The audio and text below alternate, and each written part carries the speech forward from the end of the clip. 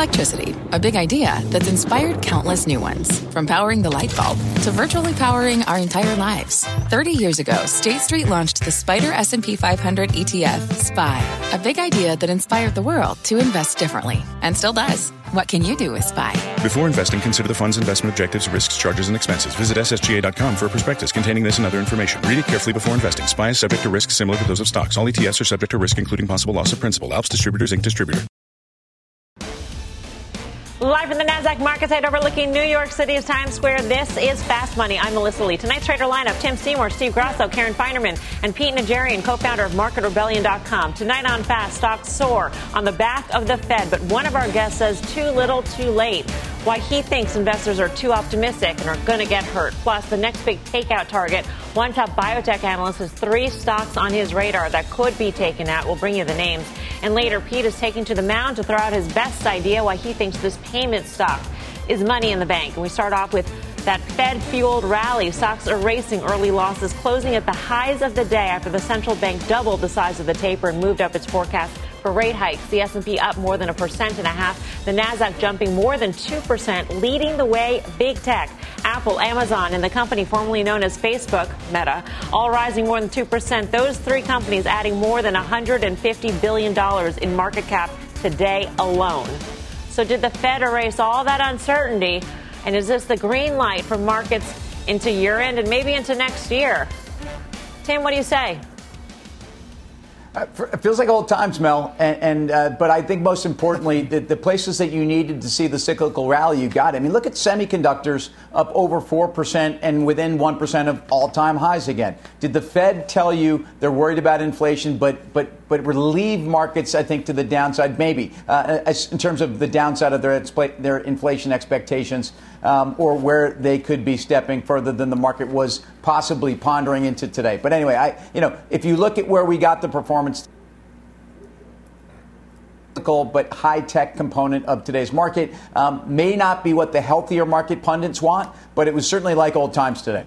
Yeah. What was sort of puzzling, Karen, was the move or the lack of movement in the bond market. I mean, we saw actually 2-year yields come down on the back of all this, which is kind of surprising. Yeah, very surprising. I don't really get it, to be honest. I couldn't explain that to you. You know, I had tweeted this morning, if you had told me everything Jay Powell was going to say and said, go make money on that, I would not have been able to do so. And that is true. Somebody wisely tweeted back, sell the information of what he's going to say. That would be the only way that I would have made money on this. I guess that for the high flyers with the high multiples, maybe it was buy the rumor, sell the news. Nothing that he said was that shocking, really. Maybe it was I thought a tad more hawkish in that of when the rates and how many times they would raise. But certainly the doubling of the pace of the taper, that was absolutely telegraphed very well before. So I don't know if there was that much new. So I think it was just a sort of oversold condition and a, buy the rumor, sell the news, or the opposite of that it was oversold. We knew it was coming, and then this relief rally. But to me, I'm staying positioned the same. I want to be in things that have relatively low PEs. I do think we're going to still have inflation. I do think the Fed will hike aggressively, and I do think that the economy in the short term will grow. So even with that, I don't know what to make of any, particularly the 2-year. I don't get it. Yeah. I mean, the other way to interpret this all potentially, Steve, is that the market pullback that we saw and the move higher in the 2-year yield that we saw in the past month or so, that was all digesting what the Fed had sort of telegraphed through that testimony at the end of November, the Powell pivot, so to speak. And so if that's the case, is it just off to the races at this point? Because we saw how the markets would react to all this in advance. And here we are, ready to take off. I'm going to go with that explanation. So I think it was a sell the rumor, buy the news type of event. And when you look at the yields, to your point, what we've been seeing is a sell of the 2-year, a buy of the 10-year. We have to see the reverse of that. So I think the markets, and Peter will give us his take on it, but people are worried about a growth scare, if you will. I don't want to say recession, because I don't know how many people are really worried about a recession, but maybe he could shed some light on that. So if they're worried and you see that, that's what the 10-year tells me. The lack of yield improvement in the 10-year tells me that the market is worried that we're headed towards some sort of a recession or some sort of back to normalcy. I think that the Fed is so far behind that they're ahead. It makes sense to me, thinking that everyone thought he was behind. He should have been raising rates. And now even the most ardent person who thinks that we should be raising rates at this point will say that the variant probably gives him a get-out-of-jail-free card. And I don't know why he's marrying himself to speeding it up, but he's not speeding up raising rates. He's just speeding up the taper, and I think people are still getting confused with the two. I was a little confused that it's so far behind that he's ahead. I'm still kind of thinking about that. But Pete Najarian, think of a track. Think of a track. You're so far behind, you're leading. Yeah. It took me a while. I'm slow here. Pete, what did you make of the message of the Fed today? And if this is the case, then is the correction that we saw in the higher valuation stocks, was that it for them? I don't know if that's it for them, Mel, because I think in a lot of cases it's a fundamental story on top of everything else when you're talking about these high multiple stocks. But I think what we've heard from Chairman Powell has been exactly what he said. He said he was very clear. I think he's been very transparent. We got basically what Chairman Powell has been saying he's going to do. And I think that was the relief. People were very comfortable with that. Now, the speeding up of the taper and so forth, I think that was fairly predictable, right? I mean, I think the reality is that most of us were expecting that. I think they've telegraphed that as well. So I think when you really look at it, what we got was what we wanted. We got what he had told us we were going to get, and that's exactly where we were. And because of that, we had that radical turn. I mean, we were in negative territory pretty strong early on before this unbelievable run to the upside. Actually, we got to flat right before that number and the Fed.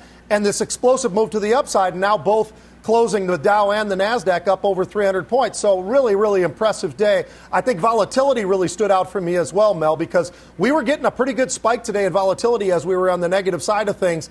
And how fast that came out, that was dramatic. I think that was something that really stood out for me as well. What surprised me, Tim, today, and maybe I'm just glass half hawkish in general, is when he was, in the press conference, he was talking so much about the rapid progress they're making towards maximum employment. And that's the last thing that they need to cross in order to start raising rates, right? They've clearly gotten the inflation thing ticked off, and it's just maximum employment at this point. And it's a judgment call, which he made very clear. It's not a numerical call. It's not a target being hit. And I thought that was pretty hawkish. So I sort of didn't get the market reaction off to the races. And you're such a sunny person that you don't lean hawkish. You lean in at least a general direction of sun. And I think if you think about this, look, the Fed now tells you they're going to go 3 times next year, 3 times in 2023, and a couple times in 2024. Like I don't think that you have to be hawkish or dovish to read where, first of all, the markets are telling you right now, essentially where the Fed has told you, and say that more Fed equals more volatility. So I'm not loving today's outcome. I do think relative to expectations, the Fed met the market where they wanted on the taper, and I think they possibly were less hawkish than your hawkish stance. So again, I like the fact that the Fed is at least getting out there. I think the market's rewarding the Fed, probably too little, too late. But more importantly, I think we've got a 2-year period of tightening ahead of us, and that doesn't excite me as an equity investor. Yeah. All right. For more on this, let's bring in Peter Bookvar, CIO of Bleakley Advisory Group and a CNBC contributor. Peter, great to have you with us. What did you make of the market reaction to the Fed today? Well, I actually think Karen said it right earlier that it was just a positioning thing. When you think about the rest of the year, this was really the last major event. And since Powell sort of lined it up to what the market was expecting, it was enough to have this rally. And any worries that people have, say, you know what, I'll deal with it in 2022 and just reposition for the last 2 weeks of the year. Hey, Peter, it's Karen. Thanks for coming on. Did you read, I guess, the half hawkish? And do you think we are at that maximum unemployment, so there's nothing stopping them from hiking? Well, to what Steve said also was that they are speeding up the QE, obviously, ending it. and reiterating that they're going to go really slow with rate hikes. I mean, keep in mind, they raise 3 times next year. The Fed funds rate 75 basis points to 1. Still deeply negative real rates. They raise again 3 times in 2023, and will probably have still deeply negative real interest rates. So it's a glacial pace of rate hikes, but the quick ending of QE. Now, and also keep in mind, QE influences asset prices and financing the U.S. Treasury. They're ending that quickly. That's $1.44 trillion program that's going to zero in a few months. Whereas what will directly impact economic demand is obviously the Fed funds rate and inflation, and they're going to go really slow with that. Too little, too late is how we paraphrased how you stand, Peter. And so what is the too little part of this all? Well, it's really the rate story, because as I said, QE is just influencing asset prices. If you want to directly slow demand to recalibrate supply and demand, well, that's the Fed funds rate. And the Fed is telling you they may not touch that until May of June of 2022. And even when they do, they're going to go very slow in raising them. So, Peter, when you look out on the spectrum here, and I talked about a recession, is this what you think the 10-year is worried about? Why it's stubbornly low? Am I focused on the wrong thing? You know, tell me why I should be looking at. And I know you're more pessimistic than myself on the markets, but what do you think the 10-year is telling us? I think we have to look at the whole yield curve. If you look at the beginning of QE in 2009, it pays to steepen the curve when the Fed is easing, and it pays to flatten it when they're tightening. Because each round of tightening usually ends when there's some sort of accident or something breaks, which then results in them pulling back, whether it's the economy that buckles or markets do, and the Fed then stops. So to me, the flattening is just a natural reaction to the beginning of a tightening cycle, however slow or whatever pace it takes place at. So how would a portfolio be positioned then, Peter, for this, what you're calling big mistake of the Fed? I mean, how does this big mistake play out in the market? Well, because they will be very slow in dealing with inflation, I'm still very bullish on commodity stocks, energy with oil and gas, agriculture, specifically fertilizers. I've been very bullish on gold and silver, which has been a painful trade in 2021, considering that the inflation story was right, but the metals trade was not. But I think that people were reminded today that, again, the Fed's going to be very slow in dealing with the inflation aspect with respect to demand, and that real rates are going to stay very negative for many years to come, and that gold and silver could be a beneficiary of that. All right, Peter, great to get your take. Thanks. Peter Bookvar, Bleakley Advisory Group. So that's the Powell stumble basket, if you will. Steve, are you a buyer of that basket? I'm still a buyer of the word transitory. I think that when we enter the first quarter, I think we're going to see a lot of the supply demand flatten out a bit. I don't think we're going to have persistent inflation. So I think it's going to shock people that rates are actually going to come in pretty hard versus ratcheting up. So I wouldn't necessarily be a buyer of that basket. Pete, I'm curious, what did you do on the back of the Fed decision today? You know, it was not so much of what I did on the back of that. It was before the Fed decision, because I think that, like I say, I think he's been extremely transparent, Mel, and he has been, I think, almost since he's been sitting in that big chair of his. So because of that, I felt very comfortable buying a lot of different things today. As a matter of fact, the option markets were telling me nothing other than, hey, look, there's upside to this. If I told you the number of technology names, semiconductor names that were hitting on the unusual options for the upside, the bullish side, you'd be absolutely shocked. And that was all morning, all the way up until that 1 o'clock, and then everything took off. Whether it's NVIDIA, you look at Apple, you look at Microsoft, you look at all of the different semiconductors. Marvell was one of them.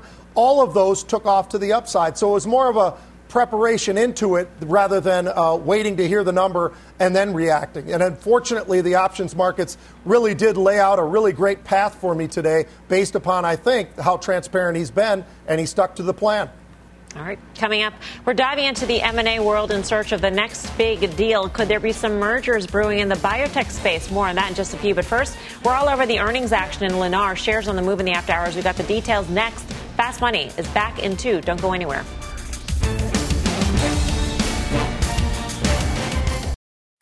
What's on the horizon for financial markets? At PGIM, it's a question that over 1,400 investment professionals relentlessly research in pursuit of your long-term goals. Specialized across asset classes, but united in collaboration, our teams provide global and local expertise.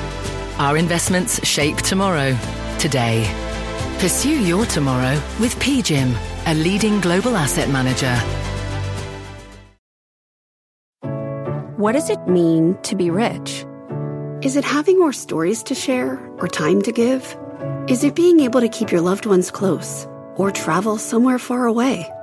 At Edward Jones, we believe the key to being rich is knowing what counts. Your dedicated financial advisor will take a comprehensive approach to your financial strategy to help support what truly matters to you. EdwardJones.com/findyourrich. Edward Jones, member SIPC.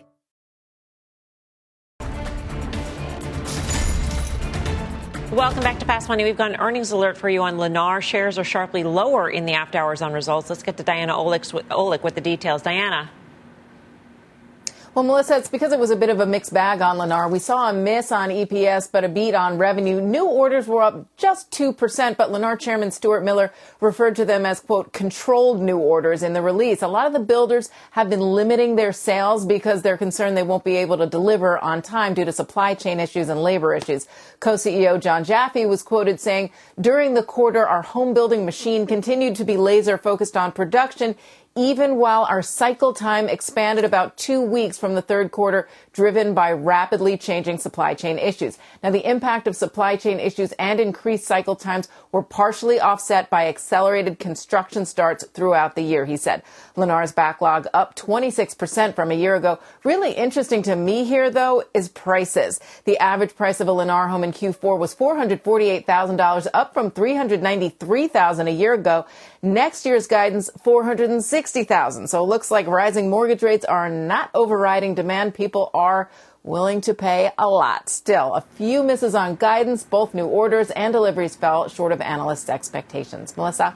When we take a look at that projection for home prices, the $460K, Diana, I mean, are those homes that are being sold right now, so you know what those average prices are going to be, or do we expect that to sort of adjust if we do see a rise in mortgage rates? Well, that's the guidance for next year, so you have to believe that mortgage rates may play some into it. We saw a huge jump on Toll Brothers' average price, and they're the luxury home builder, but we're seeing the bulk of the action on the higher end. So when you look at these average prices, they're not the median, so you're seeing that activity is skewing higher, but when it's average, that's the homes that are selling are the higher-priced homes, and also the builders appear to be just factoring all these higher costs for land, labor, materials into that higher price. And I guess if the buyers are willing to pay it, then they're going to sell it. Yep. Diana, thank you. Diana Olick with Lennar results. Karen, what do you make of these? Well, I'm sort of surprised with that. As you point out, the price is being higher, that the expectation for margin expansion is actually a little bit muted. I would think that they could not only capture the increased cost they have, but add on something extra just because they have efficiencies or, demand is there. So that was, I guess, a little bit of a downer, I guess, why the stock is not doing well. It's interesting to hear on top of what Lowe's said today about, maybe this cycle is peaking. I think people thought that Lowe's was just sandbagging a little bit. So not terrible earnings for sure, but it had a nice run going into these earnings for Lennar. Yeah, and what a turnaround for Lowe's, by the way, during the session. If we were to play Would You Rather, I know Pete would say he would rather something else, not Lennar. Yeah. Well, for me, it would be D.R. Horton. They're very similar companies, quite honestly, Mel. We're talking about single-family homes, and we're talking about a lot of the same issues that everybody has to face. There are the labor issues that Diana laid out for us, also with those supply issues. So there's a combination of different things playing against them right now. But when you look at their numbers, yes, they missed the numbers that were expected, at least in terms of the earnings. But I got to tell you something. They were expecting a 47% jump year over year. So they didn't quite get that, but they got something not that far away. So I still think this is a very strong company. It's not overpriced. They've been able to grow into themselves. I like Lennar, but I'll tell you what, I still prefer D.R. Horton. Yeah, Peter Boockvar was saying that the pace of the Fed rate hikes is going to be glacial, even if they kept with 3 next year and 3 the following. So the impact of mortgage rates and higher mortgage rates, Tim, I mean, do you think that's much of an impact for this overall strong market? I think we've seen home builders at times be sensitive, but if anything, they've been breathing a sigh of relief for the second half of the year, and a lot of that is, I think, the view that rates can't go that much higher. I think the big issue in the home building sector is affordability, and in the housing sector overall. I mean, I think, and this is where the Fed has created a bubble. They've created an environment that's great for the home builders, but there's still an affordability issue. So the backlogs have increased. I still think, and I know Lowe's was out there with some caution. Stock still finished up 2% on the day, and here's Lennar with a different kind of a guide that's disappointing and down significantly after hours. Look, the home improvement stores are the way to play this, and then you slip into the furnishings, and so Williams-Sonoma and restoration. The multiples around the board there are not demanded, especially not at Williams and restoration. They trade kind of high teens, low 20s, and ultimately Home Depot and Lowe's to me are in the sweet spot of a cycle that still says the consumer's going to spend, and the appreciation in the house is what works for them. All right, we are just getting started here on Fast Money. Here's what is coming up next. We're on the lookout. Are there any deals brewing in the biotech space? The traders are merging into this trade next. Plus, don't blink, or you might miss this next fast pitch. Our own Pete Najarian is stepping up to the mound to throw some heat. The name he says is a total home run investment. You're watching Fast Money, live from the NASDAQ market site in Times Square. We're back right after this. This podcast is supported by FedEx. Dear small and medium businesses, no one wants happy customers more than you do. So you need a business partner just like you. Like FedEx, who understands your passion for serving your customers because they have the same commitment towards you. That's why FedEx offers you picture proof of delivery, packageless and paperless returns, as well as weekend home delivery to 98% of the U.S. on Saturday and 50% on Sunday. See the FedEx service guide for delivery information. What's more, FedEx Ground is faster to more locations than UPS Ground. Trust FedEx for timely deliveries. See what FedEx can do for your business. Absolutely, positively FedEx. CNBC has quick and easy to understand business news updates at the open, midday, and close every weekday. Markets, money, and more from Wall Street to Main Street. I'm CNBC's Jessica Ettinger. Follow and listen to CNBC Business News Updates wherever you get your podcasts.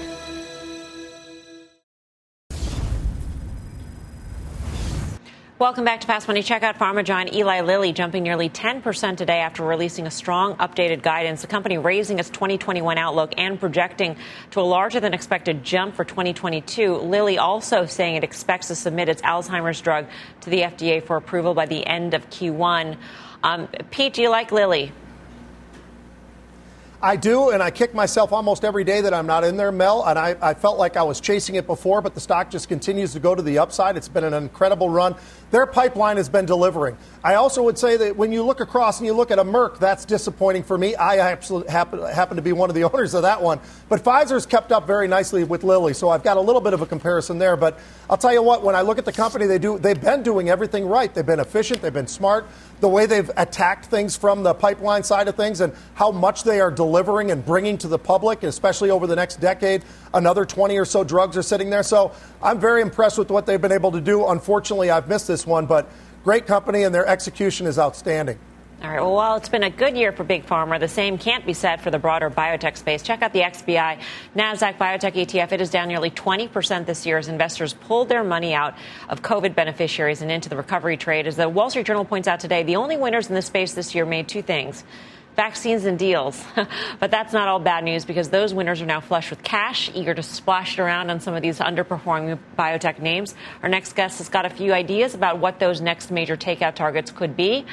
Let's bring in Jefferies healthcare and biotech analyst Michael Yee. Michael, always great to see you. Great to see you. Is there a theme to the targets that you're identifying in terms of maybe expertise in certain spaces or certain kinds of drugs?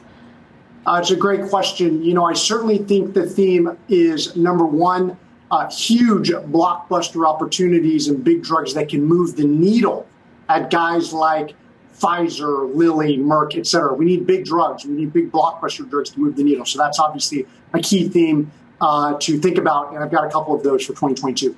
Yeah. Can you run me through your highest conviction one? Well, I'd say a couple of them. Argenx, ticker ARGX, assuming approval this week on a big blockbuster drug. Mirati, MRTX, with a huge lung cancer KRAS drug. And Alnylam, ALNY, huge opportunity there as well. All of these certainly people thinking about for 2022. Is there any concern on your part? Because there had been a concern at one point that, if you're big enough to make a deal and you've got the cash, that you've also got enough cash and enough wherewithal to make a big mistake. Could we be entering that territory at this point, or have valuations come down so much that the size of the mistake is more limited? Well, I think on some of these opportunities, the drugs are certainly well de-risked enough that people should feel comfortable, certainly relative to the size of these acquisitions, 10, 20, 25, $30 billion in total, relative to the size of Pfizer or Lilly or Merck. And I'd also say, quite frankly, look, these companies are so flush with cash. Pfizer, over $50 billion just from COVID revenues in the last 2 years. Huge Powerball, winner there, that these guys probably have to deploy some of that. So I think people expect that to happen. I think these guys have to move on it. And I think that could be a big tailwind for the biotech sector. Hey, Michael, it's Tim. For investors that are not staring at the space like you are every single day, it's interesting. There's serious skew or spread between the valuations. I mean, Lilly trades, even with this up guidance next year, 31, 32 times. You've got a Merck trading lower. Help people understand why this spread is the way it is and really who you like at what price. Yeah, that's a great question. Maybe always kind of like in a lot of sectors, though, it's the haves and the have-nots. Everyone wants to crowd into the haves. Chart looks great. Momentum looks great. Lilly beats numbers, raised guidance. Everyone thinks it's great, and they want to be there. Then you got guys like a Vertex, which is probably my conviction idea for 2022. You pull up that chart, that has been terrible all year long. There's a big overhang on some competitor cystic fibrosis data from AbbVie. I think that data won't look great. I think Vertex certainly has a lot of white space to move up in 2022. So that's a huge situation. It's been very bad in large cap biotech. I certainly think Vertex could be one to turn it around. Michael, thank you. Good to see you. Michael Yee of Jefferies. Karen, I want to go to you quickly on Pfizer. I'm curious how you think about the $50 billion in cash and the need, so to speak, to do a deal. Because the need to do a big deal could be a big mistake or it could be a home run. Yeah, although, a big mistake for them isn't necessarily a big mistake just given how big they are. But I hope that they do smart deals. We did see them we saw a couple deals this week, right? I like Pfizer a lot. I actually like all the big cap pharma just because I like the low PE multiples and growth. So this is a place where I have a meaningful amount of exposure. We did see one biotech name seeing huge action in the options pits today. Let's get to Tony Zhang to break down the action. Tony. Yeah, Melissa, Vir Biotech today doesn't trade very frequently, about 700 contracts on average daily. Today, on the announcement of the preclinical data this morning, we saw over 19 times that. Over 13,000 contracts were traded as their drug seems to be effective against the Omicron variant. So the particular trade that I'm looking at was very heavily participated by retail traders. Around 200 plus trades were traded in the December 55 call options that expire in just 2 days, purchased on an average price of about $1.84. That translates to another 10% move on top of the 12% move we've seen here today by this Friday, just the break even. So you really need to see about 15% gains on this particular stock by Friday in order for these trades to be profitable. So very bullish bet over a very short period of time. All right, Tony, thanks. Tony Zhang for more options action. Be sure to tune into the full show. That is Friday, 5:30 p.m. Eastern Time. Coming up, shares of Roblox plummeting today after the company released some key metrics so our users fleeing the metaverse. More on that in just a few. But first, Pete is going to step up to the mound to throw out a fast pitch. The one payment player he says is a total home run investment. We'll bring you the name when Fast Money returns.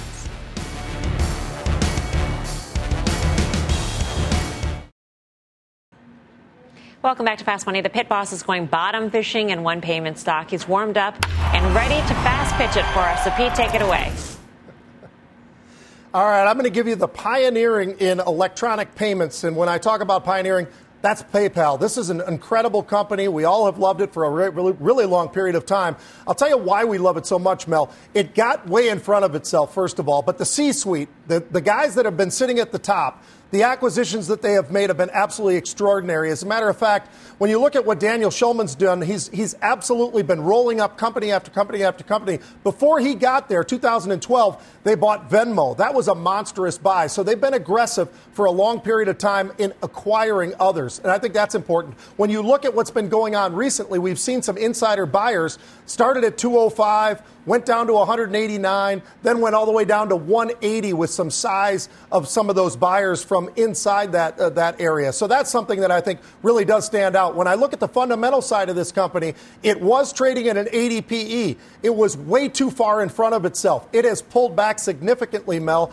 and now we're sitting if you look at the forward PE, somewhere in the mid-30s. So that's a much more tolerable level. When I looked with cash position versus debt, they're in a very nice spot there. They've got about twice as much cash as they do debt. I like that as well. And then when you look at the 5-year annualized out, when you look at where their revenue growth is, that's at 18%. Their earning growth, that's at about 28%. And the performance of the stock, that's about 36%. These are all 5-year annually rolling. So amazing company. They've built something that I think is huge. And on top of all that, they also have that crypto side of them as well with Wallet. So there's a lot of reasons to like this name. It was too expensive. I recently bought it on this dip, and hopefully I could see that there could be even more to the downside, but I think there's far more upside than downside from here. Steve Grassel's got a question. Okay. So, Pete, when you talk about insiders, Schulman actually sold. There are insiders that bought, but the top person there made a sale. So I know there's plenty of reasons why people can sell stock. There's only one reason why people will buy stock, but that would be a flag for me. Are you buying it more on technicals right now? Because on technicals, I'm all on board with you. Fundamentals, the fact that they were looking at acquisitions makes me think that their growth has slowed so considerably that they're looking elsewhere for that. Okay. I don't necessarily disagree with that, but I think that they still have plenty of growth especially when you look at the crypto side of things with Wallet. On top of that, think of some of those purchases. They've been doing this for a long time, Steve, so I don't think it's out of panic, out of a growth panic. I think they're just wanting to add to what they've already got in terms of growth going forward. So, and by the way, with Schulman, is that something that is set up for them to sell? And that sometimes we don't always keep up with whether or not that's the case as well. So that's why I disregarded that. But I think that's an important point. Schulman did sell a pretty good sizable amount of shares. All right, no more questions. It is time to vote. So are you buying Pete's pitch on PayPal? Tim Seymour, what do you say? Mel, I don't know if you see that. That's Pete in the middle of a baseball diamond and in the middle of a baseball lockout. It's nice to see Pete hitting a home run here. He touched them all. Again, he got into valuation, he got into the stock, he got into the revenue growth that I think is well priced in. PayPal, I like the call, Pete. All right, so chalk went up to the buy column. Grasso, what do you say? I'm not going to let the fundamentals get in the way of a good technical story. This thing is sitting right at support. I'm a buyer. It's sitting right at support from November 2020. It stopped on a dime at that level. This is a great entry point technically. All right, 2 buys. Karen, what do you say? Yeah, I'm with Pete. Wow. 3 months ago, I couldn't have been. The valuation would have been just too high, but I love that it's come in so much. I love they're trying to be everywhere payments are. So I'm with Pete. A rare, clean sweep. So the desk has spoken. It is now your turn out there. Are you buying Pete's fast pitch on PayPal? Head on over to our Twitter poll. Vote at CNBC Fast Money. We'll bring you the results later in the show. Coming up, shares of Roblox dropping after the company released some disappointing metrics. We'll tell you what had investors logging off when Fast Money returns.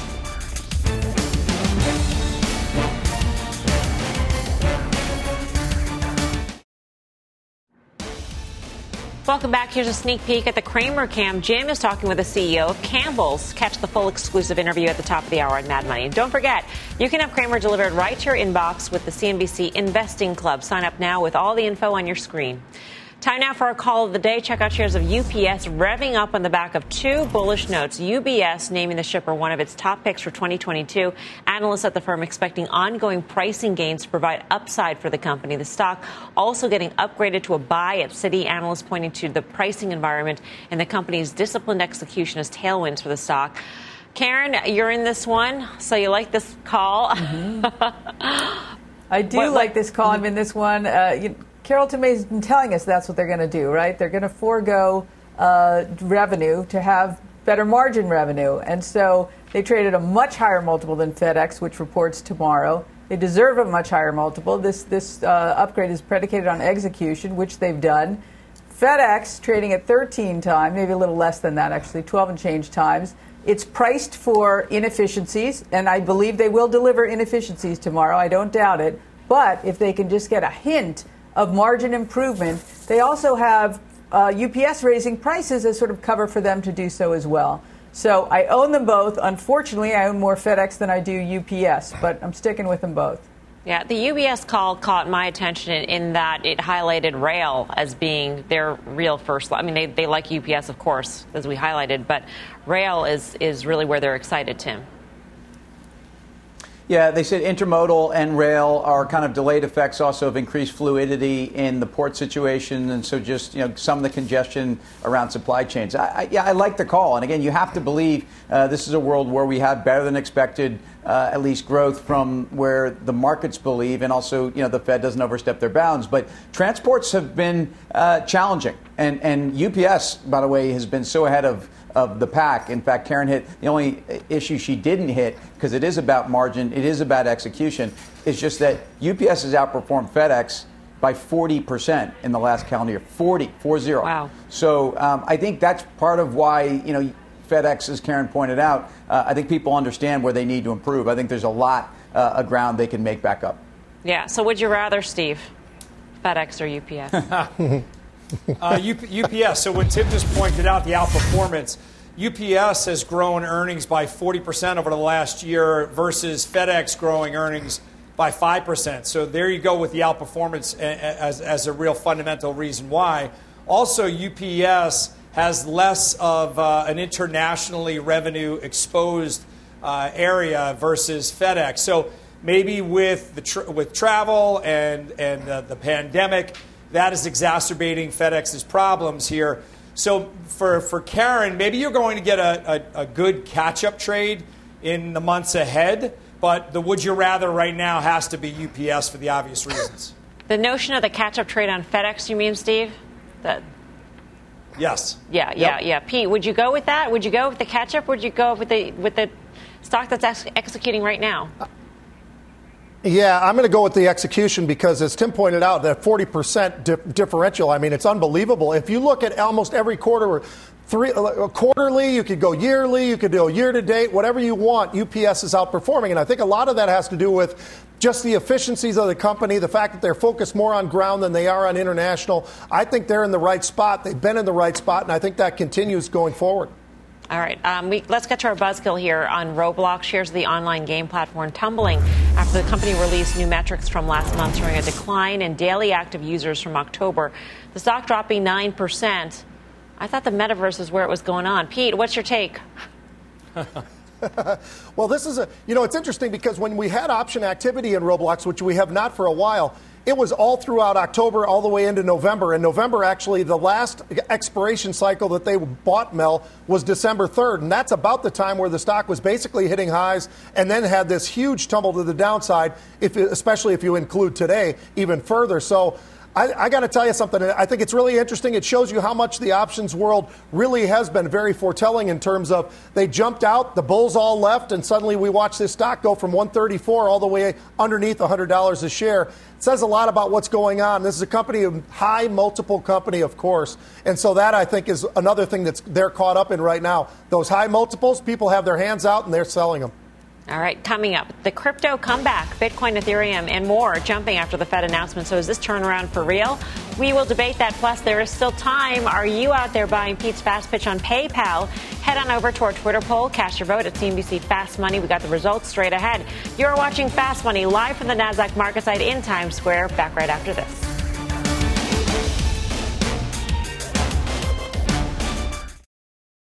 the cryptocurrencies, that are really speculative assets. I don't see them as a financial stability concern at the moment. I do think they are risky. They're not backed by anything, and I think there's big consumer issues for consumers who may or may not understand what they're getting. That was Fed Chair Jerome Powell talking crypto during his press conference earlier today. Despite the concerns, investors didn't care, really. Bitcoin and other cryptocurrencies erased earlier losses and jumped higher after the comments. So did crypto proxies like MicroStrategy, Marathon Digital, Riot Blockchain, Grayscale Bitcoin Trust. Clearly, the sort of green light for a riskier trade, Tim, helped this. So what did you make of the action? Sorry, that was extraordinary music. What's also interesting about the Powell comments is that's all I got to hear. I couldn't see anything. I just heard this. It was magical good music. Sound, if we could so just play it on a loop, that would be really amazing. I don't know what it was. So interesting. He talks about crypto assets not being backed by anything. I mean, I hate to point this out, but neither is the dollar. So there is some sense of really it's what you're willing to be supportive of, and I'm not comparing the two. I do think we've seen a couple of these moments. In fact, there's been an argument that sometimes crypto has led some of the pullbacks we've seen in the last 2 or 3 months. Some of it is around expectations of liquidity conditions overall. So I think institutionally, the fact that the Fed is even having a conversation around crypto and addressing it tells you where there's a lot of folks that are buying pullbacks. And I think they're understanding that a pullback could be 20, 30, 40% is part of the reason these things run the way they do. But so far, that's been bought every single time. Yeah, the not backed by anything comment was, there's a reason why you call it fiat currency. Grasso, what's your take on the crypto trade? Are you in some of the miners?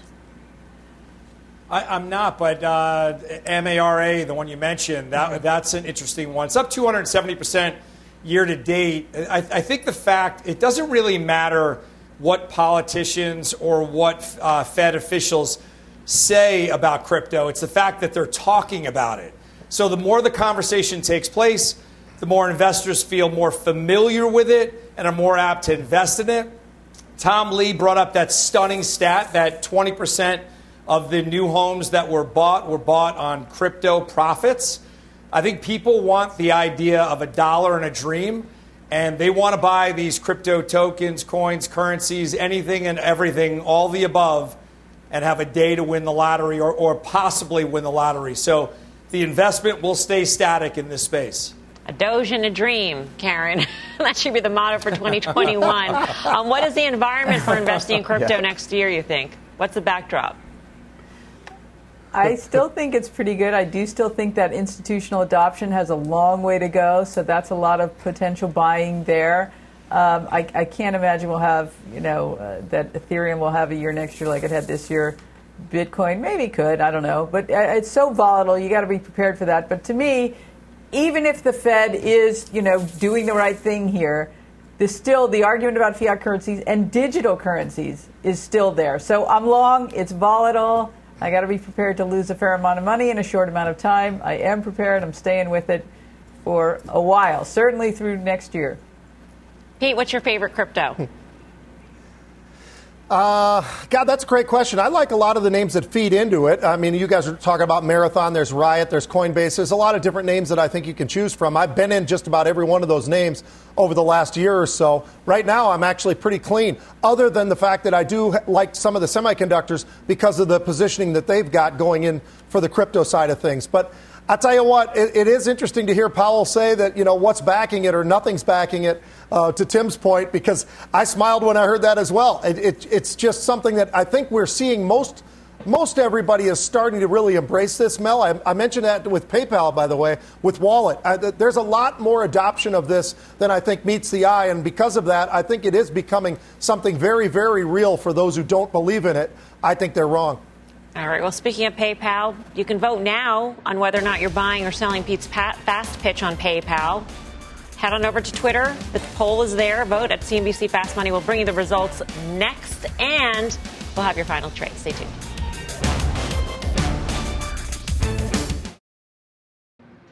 Welcome back to Fast Money. Well, the people have spoken and they say, giddy up. Pete, your PayPal fast pitch was a home run. 75% of the home viewers agree. They say, yes, PayPal is a buy right here. That is, I don't know if it's, maybe it's unprecedented.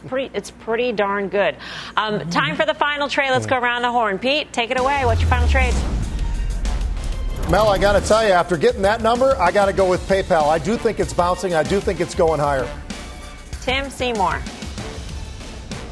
So we had a big chat on pharma, big cap pharma today, and we really didn't talk about J&J, the company that I think has the most balance between their pipeline and medical devices and broader exposure to the sector. J&J's underperformed this year. I think it's time. Karen Feinerman. Yeah, on the heels of that Bitcoin conversation, I like Coinbase down $100 from its high not so long ago. Wow. And they just staked out a great land grab for crypto wallets. $100 from its high? That's amazing. Steve Grasso. So we started off the show with Mr. Powell, and we talked about rates. If he is going to raise rates, if rates are moving higher, even at a glacial pace, say that twice, you want to be buying the economic tied stocks, Trinseo, TSE. All right. Thanks for watching Fast Out There. We'll see you back here tomorrow at 5. Meantime, Mad Money with Jim Cramer starts now.